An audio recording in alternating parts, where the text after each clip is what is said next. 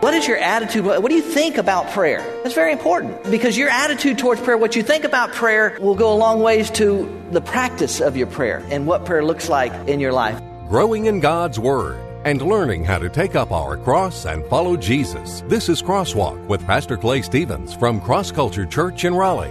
What is your attitude? What do you think about prayer? That's very important because your attitude towards prayer, what you think about prayer, will go a long ways to the practice of your prayer and what prayer looks like in your life. I'm Rick Freeman. Welcome to Crosswalk. Last week, Pastor Clay showed us some of the realities of prayer that we can expect in our prayer life when our prayer life looks like Daniel's. Interspersed in the book of Daniel are these occasions where we find Daniel praying, and just this practice of prayer in his life.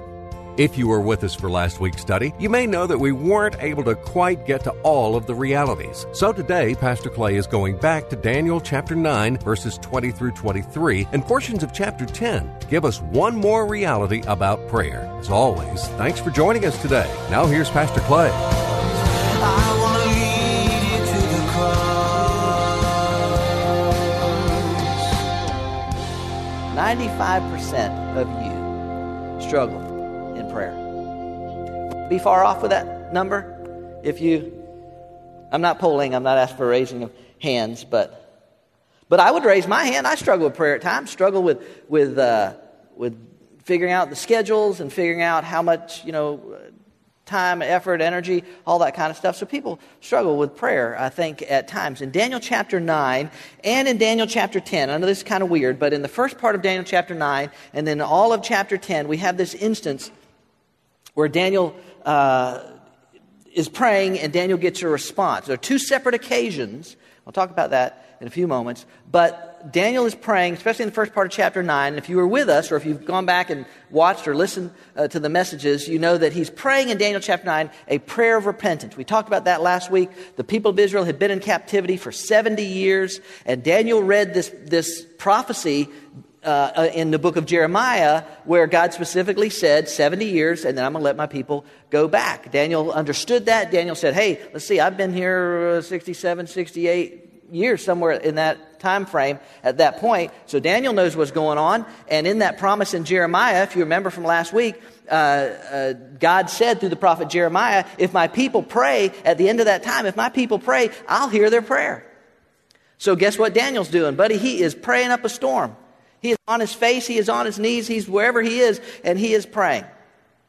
And there's some realities of prayer that come out of that. We talked about 3 of them last week, just to bring them up to you again before we look at the final one this morning. But there are 4 realities of prayer that I mentioned. That's not to say that these are the 4 exclusive realities of prayer. There may be many more. But from the book of Daniel, we saw first just the practice of prayer. And not only there in chapter 9, but throughout the book of Daniel, interspersed in the book of Daniel are these occasions where we find Daniel praying, and just this practice of prayer in his life. And as we saw in Daniel chapter 6, way back when we were in chapter 6, Daniel made it his practice to he set aside 3 specific times during the day. We don't know exactly when those were. We could probably guesstimate or speculate. But the point is that he knew this was important, so he made prayer a practice of his life. Are you with me? Seemed like I was talking a lot and y'all weren't saying a whole lot.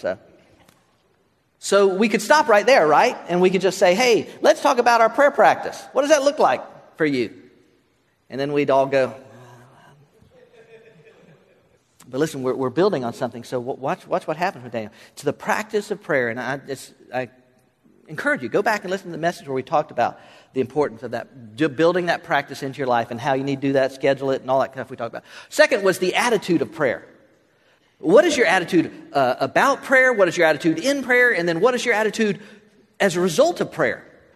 What happens to you in prayer? What do you think about prayer? Is prayer, just, okay, Christians pray in here, people pray in here, so that must be important, I should do that. I'm supposed to spend time with God, so it's a quiet time, so pray, check, that's off my list, I got to do it. What is your attitude? What do you think about prayer? That's very important. Because your attitude towards prayer, what you think about prayer, will go a long ways to the practice of your prayer and what prayer looks like in your life. And so there was just this challenge. Daniel had this attitude of brokenness and surrender and focus on God and God alone. We talked about it in verse 21. Daniel's not even concerned about himself. He's not even concerned whether he even deserved to be carried off into captivity or not. He's just saying, God, I'm a sinner, just like the rest of them are sinners. God, we're getting just what we deserve. But God, I don't want your name to be shamed. God, I don't want people to talk about you. This is your land. These are your people. This is your Jerusalem. That attitude of prayer is so important. And then the third reality that we talked about last week was the enemy of prayer. And it is a reality. And I say it to you again. It is a reality. You and I have a real enemy in this world. His name is Satan, the devil, whatever you want to call him. But he is real. And we looked at several passages of Scripture, but there are numerous passages of Scripture where either we find warnings about satanic involvement or work or demonic work, but also plenty of examples in Scripture where Satan and his fallen angels, those that fell with him in the rebellion against God, the work they bring. And in Daniel chapter 9 and verse 23, I think that there was a hint about it there, but clearly in that part, in that middle of chapter 10, verse 10 through 13, again, go back and listen to it, but clearly it just no beating around the bush. Gabriel says, Daniel, as soon as you started praying, I was sent with the answer. But the prince of Persia, you can go back and listen to the message if you weren't here, he came against me, and for 21 days he's been coming against me, keeping me from getting to you and giving you the answer to this prayer. And it just speaks to the reality that Satan is not happy when the people of God pray. You want to make Satan mad? Pray. Now, if you're thinking, well, I don't want to make Satan mad. Don't want him coming against me. Yes, you do. Yes, you do. You do. But Satan knows there's nothing. I've said this to some of you before. There's no more dangerous weapon in the hand of God than a child of God on their knees praying. And Satan knows that. And there is demonic activity that goes on. There is a spiritual realm in which we live. We may see the material. I see you, you see me. We could, all that kind of stuff. But just because we can't see that part of our existence, that spiritual aspect, doesn't mean it does not exist. And in fact, Scripture says it does exist. And many of you could give examples. I gave one just example last week, but so many times I could tell you when I have sensed demonic activity at work trying to hinder the work of God and specifically, in some cases, hinder prayer life. So those are three realities of prayer. Today, I want to give the fourth reality of prayer. And not that it's any more important than the other three, but it certainly is the one probably that we all look forward to getting to. And that is this. It's the result or results of prayer. The results of prayer. Now I'm going to read Daniel, and I know it's kind of weird, folks, the way we're kind of in 9 and 10. It's not the way I normally do things, but we are. I'm going to read 9, 22 and 23, and then those two sections in Daniel 10. 1 through 9 and then 14 through 21. If you're here for the first time, I know you're kind of jumping into the middle of this and you're trying to figure out. And we've been in the book of Daniel since the first of the year. I went back and we started the first of the year in the book of Daniel, and we're getting close to being over. But it's been a lot. It's a lot to take in. I know it is. So some of you are like, you may be a little lost or whatever. Hang with me, hang with us, because I think you'll get the result. That's what we're getting for. What we're aiming for is the result. So you walk out of here with an understanding of, okay, now I get why this matters to me, even if I don't understand exactly everything that's going on. So in chapter 9, in 22 and 23, Daniel has been in his prayer. Beginning in verse 20, Gabriel begins to give him an answer. And then in verse 22, it says, he gave me instruction and talked with me and said, O Daniel, I have now come forth to give you insight with understanding. At the beginning of your supplications, the command was issued, and I have come to tell you, for you are highly esteemed. So give heed to the message and gain understanding. And we will work on, by the way, the rest of that chapter is that prophecy. We will work on that, Lord willing, next week, and it's a very important prophecy. But then in Daniel chapter 10, we're going to read beginning in verse 1. Watch this. Stay with me now.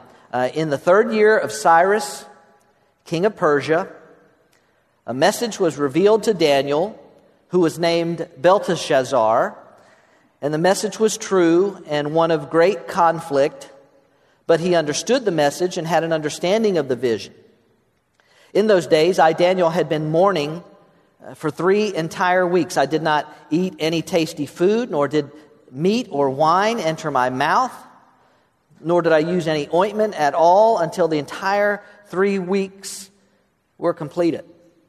On the 24th day of the first month, while I was by the bank, the great river, that is the Tigris, I lifted my eyes and looked, and behold, there was a certain man, dressed in linen, whose waist was girded with a belt of pure gold of Uphaz.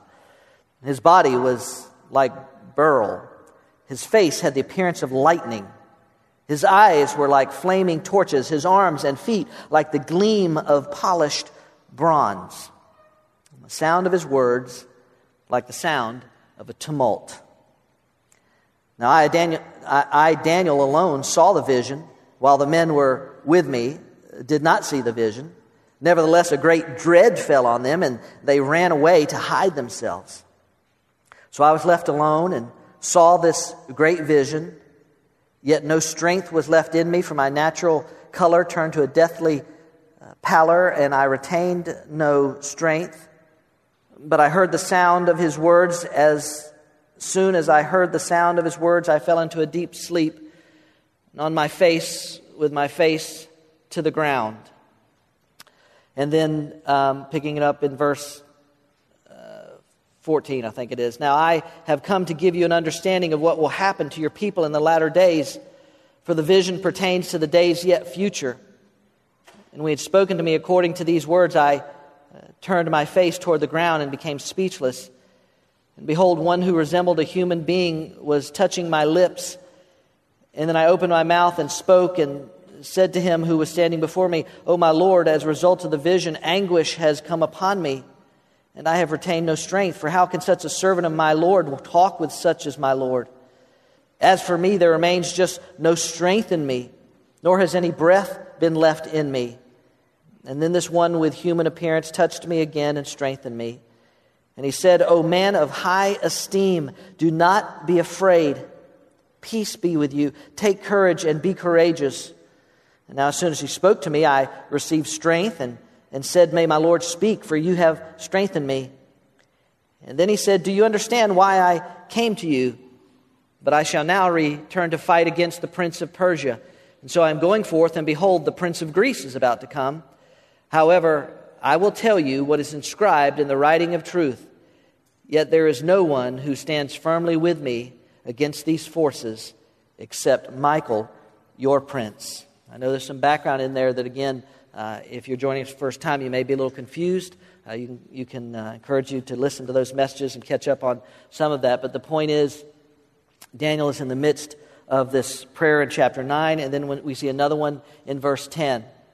Let's talk about the result of prayer. By the way, keep in mind that Daniel chapter 9 and Daniel chapter 10, I think I said this earlier, but they are two completely different events. Daniel chapter 9 takes place in verse 1 in the first year of Darius. Chapter 10 takes place in the third year of Cyrus. Both of them were kings at one time or another. So they're two totally separate events, but they point to a common or two common results. And that's why I'm putting these two together. That's part of chapter 9 and chapter 10. I want you to see the results of Daniel's prayer life and what came about. By the way, also just another tidbit for you that you probably don't care a bit about. In the third year of Cyrus the king, that is the last recorded date we have in Daniel's life. In other words, the events in Daniel's life do not necessarily unfold, as they're written here in the book of Daniel, they do not necessarily unfold chronologically. Obviously, we've still got chapter 11 and chapter 12 to go, but they take place prior to the event that's described here in chapter 10. Daniel was a very elderly man by the time the third year of King Cyrus. He would have been probably at least in his mid-80s. But this is the last recorded event. We don't know how long Daniel lived after the third year of Cyrus the king. But what we do know is that Daniel was a man of prayer, and he never stopped being a man of prayer. It was part of his life. It was who he was. It was just an investment that he made because he understood the importance of prayer. And another thing, perhaps at some point someone might come to you, or you might even yourself. If you've really been studying this book, you might say, no, wait a minute, there's something wrong here. In chapter 10, it says in the 3rd year of Cyrus the king, the 3rd year, something about that doesn't sound right to me. Because some people have pointed out, there's a contradiction in the book of Daniel. Let me show it to you, and then we'll just clear it all up. Daniel chapter 1, verse 21, the very last verse of chapter 1. And Daniel continued until the 1st year of Cyrus the king. Chapter 1 says Daniel continued until the 1st year of Cyrus the king. Chapter 10 just mentions a date that's the 3rd year of Cyrus the king. Isn't that a contradiction? No. If chapter 1, verse 21 said, and Daniel died in the 1st year of Cyrus the king, then we would have a contradiction. Then we would have a problem with what's said in chapter 10. But all chapter 1, verse 21 is telling us is that Daniel continued in his official capacity as advisor to the king until the 3rd year of Cyrus. Now, maybe Daniel got too old to continue his duties on a regular basis. Maybe Cyrus just retired Daniel because he'd been so faithful to the kingdoms that he had served, and he had been an honest advisor, and maybe Cyrus just said, hey, you deserve to, I'm just going to retire you, and you can just, so I don't know, but there's no contradiction there. He didn't die in the 1st year of Cyrus. He kept up. He may have stopped his service to the king in the 3rd year of Cyrus, but he never stopped his service to the King of Kings. He continued to be a man of prayer. And Daniel, one of the things we're going to see, Daniel got results. And that's what we want, right? Is that what we want? Come on, is that what you want? All right, let's look at some of the results. Let's start with the first result. Prayer brings answers from God. Right? Now that's like, I would say, most people, if you said, hey, what's the most important reason to pray? Most people would say, to get answers. To hear from God, to see God move, is to get answers. Now, I'm gonna argue that in a minute, that it's not the most important reason, but that's what most of us would say. It's so that we can get answers, we can see God move. And listen, like I said, Daniel gets answers. If we look in chapter 9, in verse 21, 22, somewhere in there, it talks about gaining understanding. I'm going to give you understanding in chapter 10, in verse 10, in verse 14, in verse 21, over and over again. Daniel, you're going to get understanding. Daniel's going to give you wisdom. Daniel's going to give you the in verse 21 as it ends in chapter 10 there, it says, I will tell you what is inscribed in the writing of truth. Daniel got results. Daniel got answers. Daniel got wisdom. Daniel got insight. Daniel got direction. And I think that's what you and I want out of a prayer life. I think most of us have enough to do with our lives that spending 30, 45 minutes, an hour, 2 hours, whatever, in a prayer closet with never seeing anything happen. I suspect most of you have got plenty of stuff to do that you could spend that time doing something else if you didn't see some results from it. I suspect that's what happens sometimes with people. Prayer brings us wisdom. Prayer brings us insight. Prayer brings us knowledge. Prayer brings us power. Well, power for what? For life. For life. For being able to cope with this mixed up, crazy, sin-cursed world that we live in. Do you find yourself lacking in power in your life at times? Do you find yourself up to here with life? Or am I the only one? Yes, I feel that way. You do feel that way? Fantastic. No, you understand what I'm saying, folks? Do y'all feel that way at times? Do you feel like I can't cope, I can't do it, I can't make it, I can't.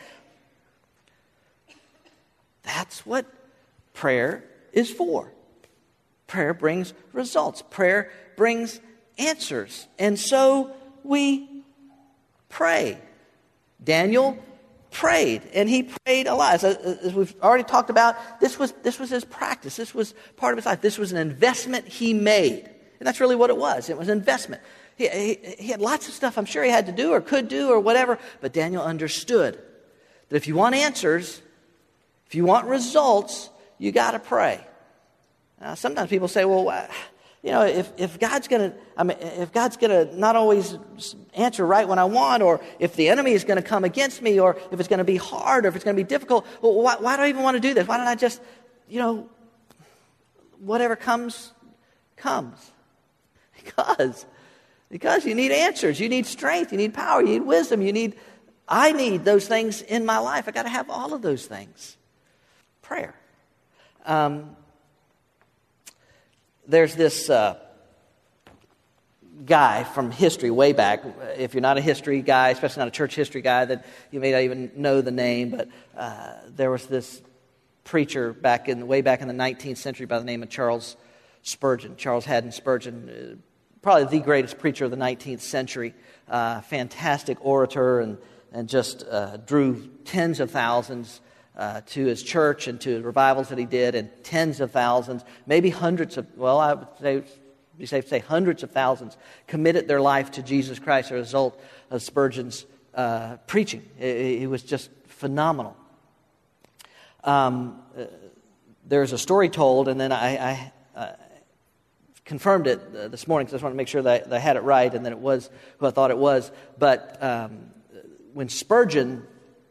when guests would visit Spurgeon's church, as time allowed, if they got there early enough, he was around, whatever. I'm sure he didn't do it all the time. But Spurgeon would say, do you want to visit the power plant of this facility? And the church, by the way, in London, it was a magnificent church and very large and seated a lot of people. And so Spurgeon would take visitors, so the story goes, Spurgeon would take visitors down into the basement where they thought they're going to see the heating furnace or something, I guess. They're going down there to see. And he would take them into a prayer room where already there would be dozens and dozens of people on their knees, on their faces, praying for the services that day, praying and lifting up Dr. Spurgeon and his preaching. The story goes that it started with just a group of elderly ladies when Spurgeon was a very young man who said, we're going to pray for you. And as the story goes, they would go into the basement of the first church that he was in and get directly under the pulpit, the stand, the lectern where Spurgeon would preach. And they would get on their faces and they would pray for the entire time while Spurgeon was preaching. And as a result, hundreds of thousands came to know Christ as their Savior. It's the point of prayer. It's to get answers to what we're trying to get out of life. Listen, there may be other reasons, all right? There may be other reasons, and we could talk about those. But if you find yourself struggling with anxiety, if you find yourself having a hard time trusting, if fear is a daily part of your life that you have to live with, fear of what's going to happen or fear of what's not going to happen, or all this kind of stuff. If you struggle with those kind of things, check your prayer life. And like I said, there sometimes can be some other reasons that may be going on in a person's life, but check your prayer life and see, what does your prayer life look like? Can I make specific application of that for our lives and even for the life of this church? If you check your prayer life and you find, hey, I think I'm spending a significant amount of time with God. Now, that's only you can answer that for you. Maybe your spouse, if you're married, could say, oh, don't let them tell you that. But if you say, you know what, I know I am spending a significant amount of time with God. I'm earnestly seeking His face. I'm looking for God's answers. If you find yourself doing that and you still don't find the answers coming, because they don't always come right away, right? Wouldn't that be fantastic? It was just like being at the bank, at the teller. You just put your thing in there, sucks up and goes over to the teller, and then she sends you back money. Wouldn't it be awesome if prayer just worked that way? Just send it up to God and comes back down, and here's your winning lottery numbers. No, I'm just kidding. No. But you know what I'm saying? But it doesn't always work that way. God doesn't always answer right away like that. The response doesn't always come that fast. And if you find yourself, I am spending significant time for God. It's not my fault. I am. I'm living according to God's will. I'm getting my face before God. I'm not trying to get it in, 5 minutes as I'm laying in bed and falling asleep. And in Jesus' name, amen. I'm not trying to get it in then. And I'm not just talking about my 20-minute commute that I'm talking to God while I'm driving. And Lord, I just want to thank you. Hey, And Lord, I'm not talking about any of that stuff. I'm talking about significant time, face time with God. And you still don't see the answers coming. Remember, you have an enemy. And if he tried to hinder Daniel's prayers, Daniel, this prayer warrior, this man of prayer, this man who got on his face before God, if the enemy could hinder a response to Daniel's prayer for 21 days, and I think about me and my little inadequate prayer life compared to Daniel's, it could be 21 years. I'm just saying we've got an enemy. So what do? I just got a little thing I just put up on the screen. You might want to write it down, folks. Here's what you do. You hold on to the promise of God and you push on until the victory is yours. That's what you do.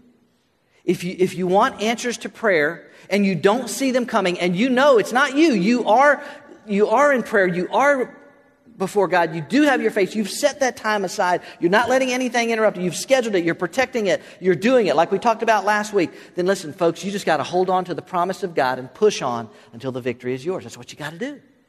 That's what Daniel did. Daniel just said, hey, this is what I'm doing the rest of my life anyway. I'm going to pray till God answers. So that's what you got to do. Can I say that? Can I make specific application for Cross Culture Church? Because I know some people have indicated that perhaps they think, well, perhaps part of the reason that Cross Culture Church hasn't just absolutely exploded in growth is maybe it's because there's not enough prayer being lifted up. Maybe it's not enough prayer going on. Because Cross Culture's got a lot of stuff going for it, but we haven't filled up this auditorium and, what's going on and all that kind of thing. We got great people that work. We got a great facility. We have great music. We have great material to work with. Well, no matter what I do with it, we have great material to work with. We have all that stuff. And so some people say, well, maybe it's not enough prayer going up. Can I just say to you that's exactly what the 7 ministry was designed to do? There's a big billboard of it out there kind of in the hallway that we've asked. And many of you have signed it. But I just throw it up. Just remind you, periodically, I just like to do that. You walk by that sign. There's a little information card there that Jenna designed. Explains exactly what the 7 prayer thing does. But part of it is that you're praying for 7 people that you know, that as far as you know, don't know Jesus. And you're praying for them. And if you say, well, but some of my people, they don't even live in this state. How does that help cross culture? Listen, can I tell you this? This may shock you. It's not about helping cross culture. It's about the kingdom of God. And if we focus on the kingdom of God, God will take care of cross culture. But if we're praying for the lost and we're engaging the lost, which is part of the 7 challenges, or some other things, it's all on that card. But if we'll do that, if we'll say, you know what, I've been hesitant to sign that thing because I think it's kind of stupid anyway to sign a big thing, but I'm going to do it. Sign it and then do it. To pray 7 days a week for 7 people that don't have a relationship with Jesus, praying 7 items for yourself to help you be a greater witness for Christ, all of those kind of things that are part of the 7 challenges. Listen, if we're praying, I don't care. I don't care if the enemy's trying to hinder the prayer results. If we're still things we still need. If we're praying, God will do the work. God will do the work. We got to do our part. We got our responsibility. But we got to pray. So I just want to challenge you today. When you walk out of here today, if there's 67 people in line waiting to sign the 7 challenge board, stop and wait. And you sign it too. And then prayer. Because we got to have prayer if we want to get answers. Okay. That's a result of prayer. And many people would say, what time is it? That is the most important result of prayer. But I would say to you, it is not the most important result of prayer. What are you talking about? Hey, I want to get answers. I want to hear from God. I want God to... Isn't that why we pray? Yes, that certainly is a reason we pray. But it's not the most important reason we pray, ladies and gentlemen. Here's the most important result from prayer. Here it is right here. Prayer brings a relationship with God. That's why we pray. That should be the primary motivation for my prayer. Yes, I want God to move. Yes, I want God to respond to my prayers. Yes, I want this person to get healed, and yes, I want to get this job, and yes, I want to, all those things that we pray to God about. But ladies and gentlemen, prayer brings a relationship with God, and that ought to be a tremendous motivation. Now, listen, I don't have time to go through it all, but did you notice as we read through there that word esteemed, highly esteemed? 3 times in chapter 9 and in chapter 10, Daniel is referred to as highly esteemed. It's a Hebrew noun that means to desire. Some translations put the beloved one or the beloved, but it's to desire. Now think about that a minute. This is an amazing, amazing statement. God just said he desires to be with Daniel. The God who doesn't need anything, not insufficient, not lacking, not lonely, not anything, wants to be. God loves Daniel so much. He desires to be in this relationship with him, desires to have this ongoing relationship with him that takes place during this process of prayer. Well, doesn't God love everybody? Doesn't God want to be with everybody? Sure he does. Of course he does. But Daniel reciprocated. You understand what I'm saying?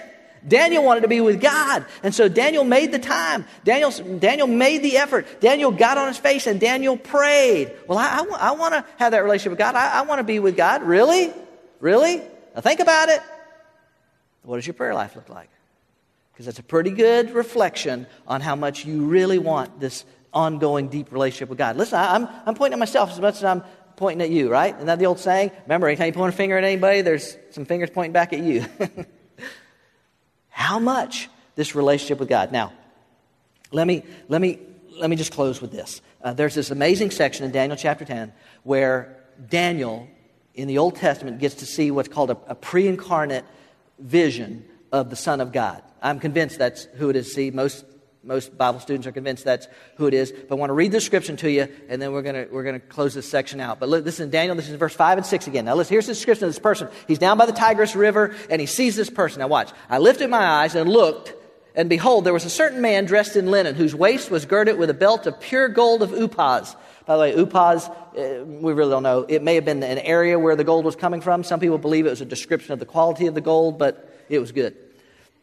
A belt of pure gold of Uphaz. His body also was like beryl. His face had the appearance of lightning. His eyes were like flaming torches. His arms and feet like the gleam of polished bronze. And the sound of his words like the sound of a tumult. That's who Daniel sees in this prayer in chapter 10. As he's been on his face before God. He's been fasting. He's been seeking God's face. And he gets this vision that I believe is the Son of God. It's what he sees.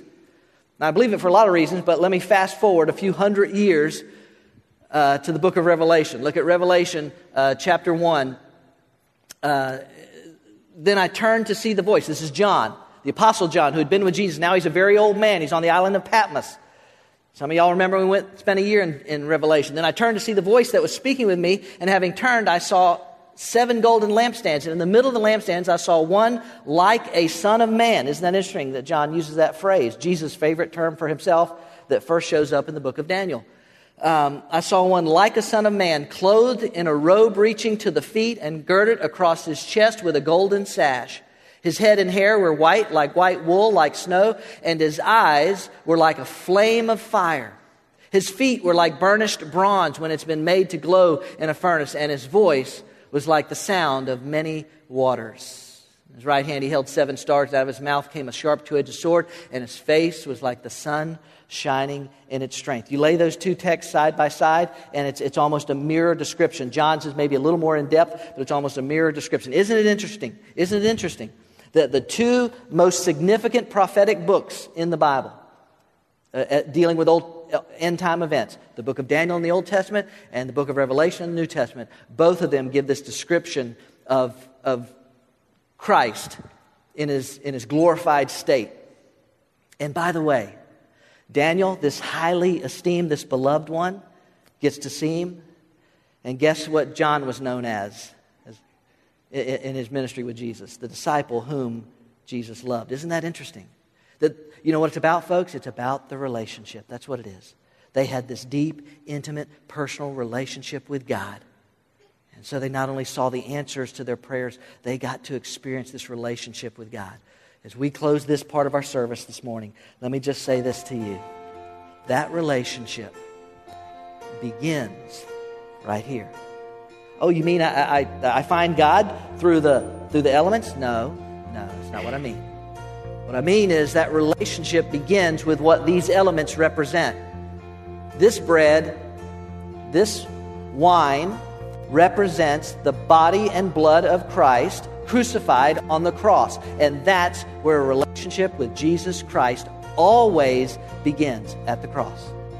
The practice of prayer is very important for our lives, but it's not just the practice, it's the attitude that's important as well. The answer to our prayers may be hindered at times by the enemy's work, but because of God's great power available to us and His great love for us, we can wait confidently for the answers while deepening our relationship with our God. We're glad you spent some time with us for this week's Crosswalk. Each week, Pastor Clay opens the Bible and brings out its exciting and practical truths to apply to our everyday lives. Cross Culture Church is a new church in North Raleigh, but instead of religion, we're about relationships. And instead of rituals, we practice realness. We meet Sunday mornings at 10:30 at the Leesville Road High School, a mile and a half south of I-540 Exit 7. And we welcome anyone and everyone who is looking for a place to learn about God's plan for their life. At Cross Culture Church, we experience the liberating, satisfying, life-changing power of the cross, and it's our desire to bring that power to a culture in need of freedom, hope, and joy. We hope you'll come join us on a Sunday morning. We'll save a seat for you. I'm not the water, I'm not the bread, but I know the place where your soul is fed. So hungry and thirsty, come and be blessed. I want to lead you to the cross. I want to lead you to the cross. I want to lead you to the cross. Cross Culture Church, taking the cross to our culture and taking our culture to the cross. Visit us online at crossculturelife.org.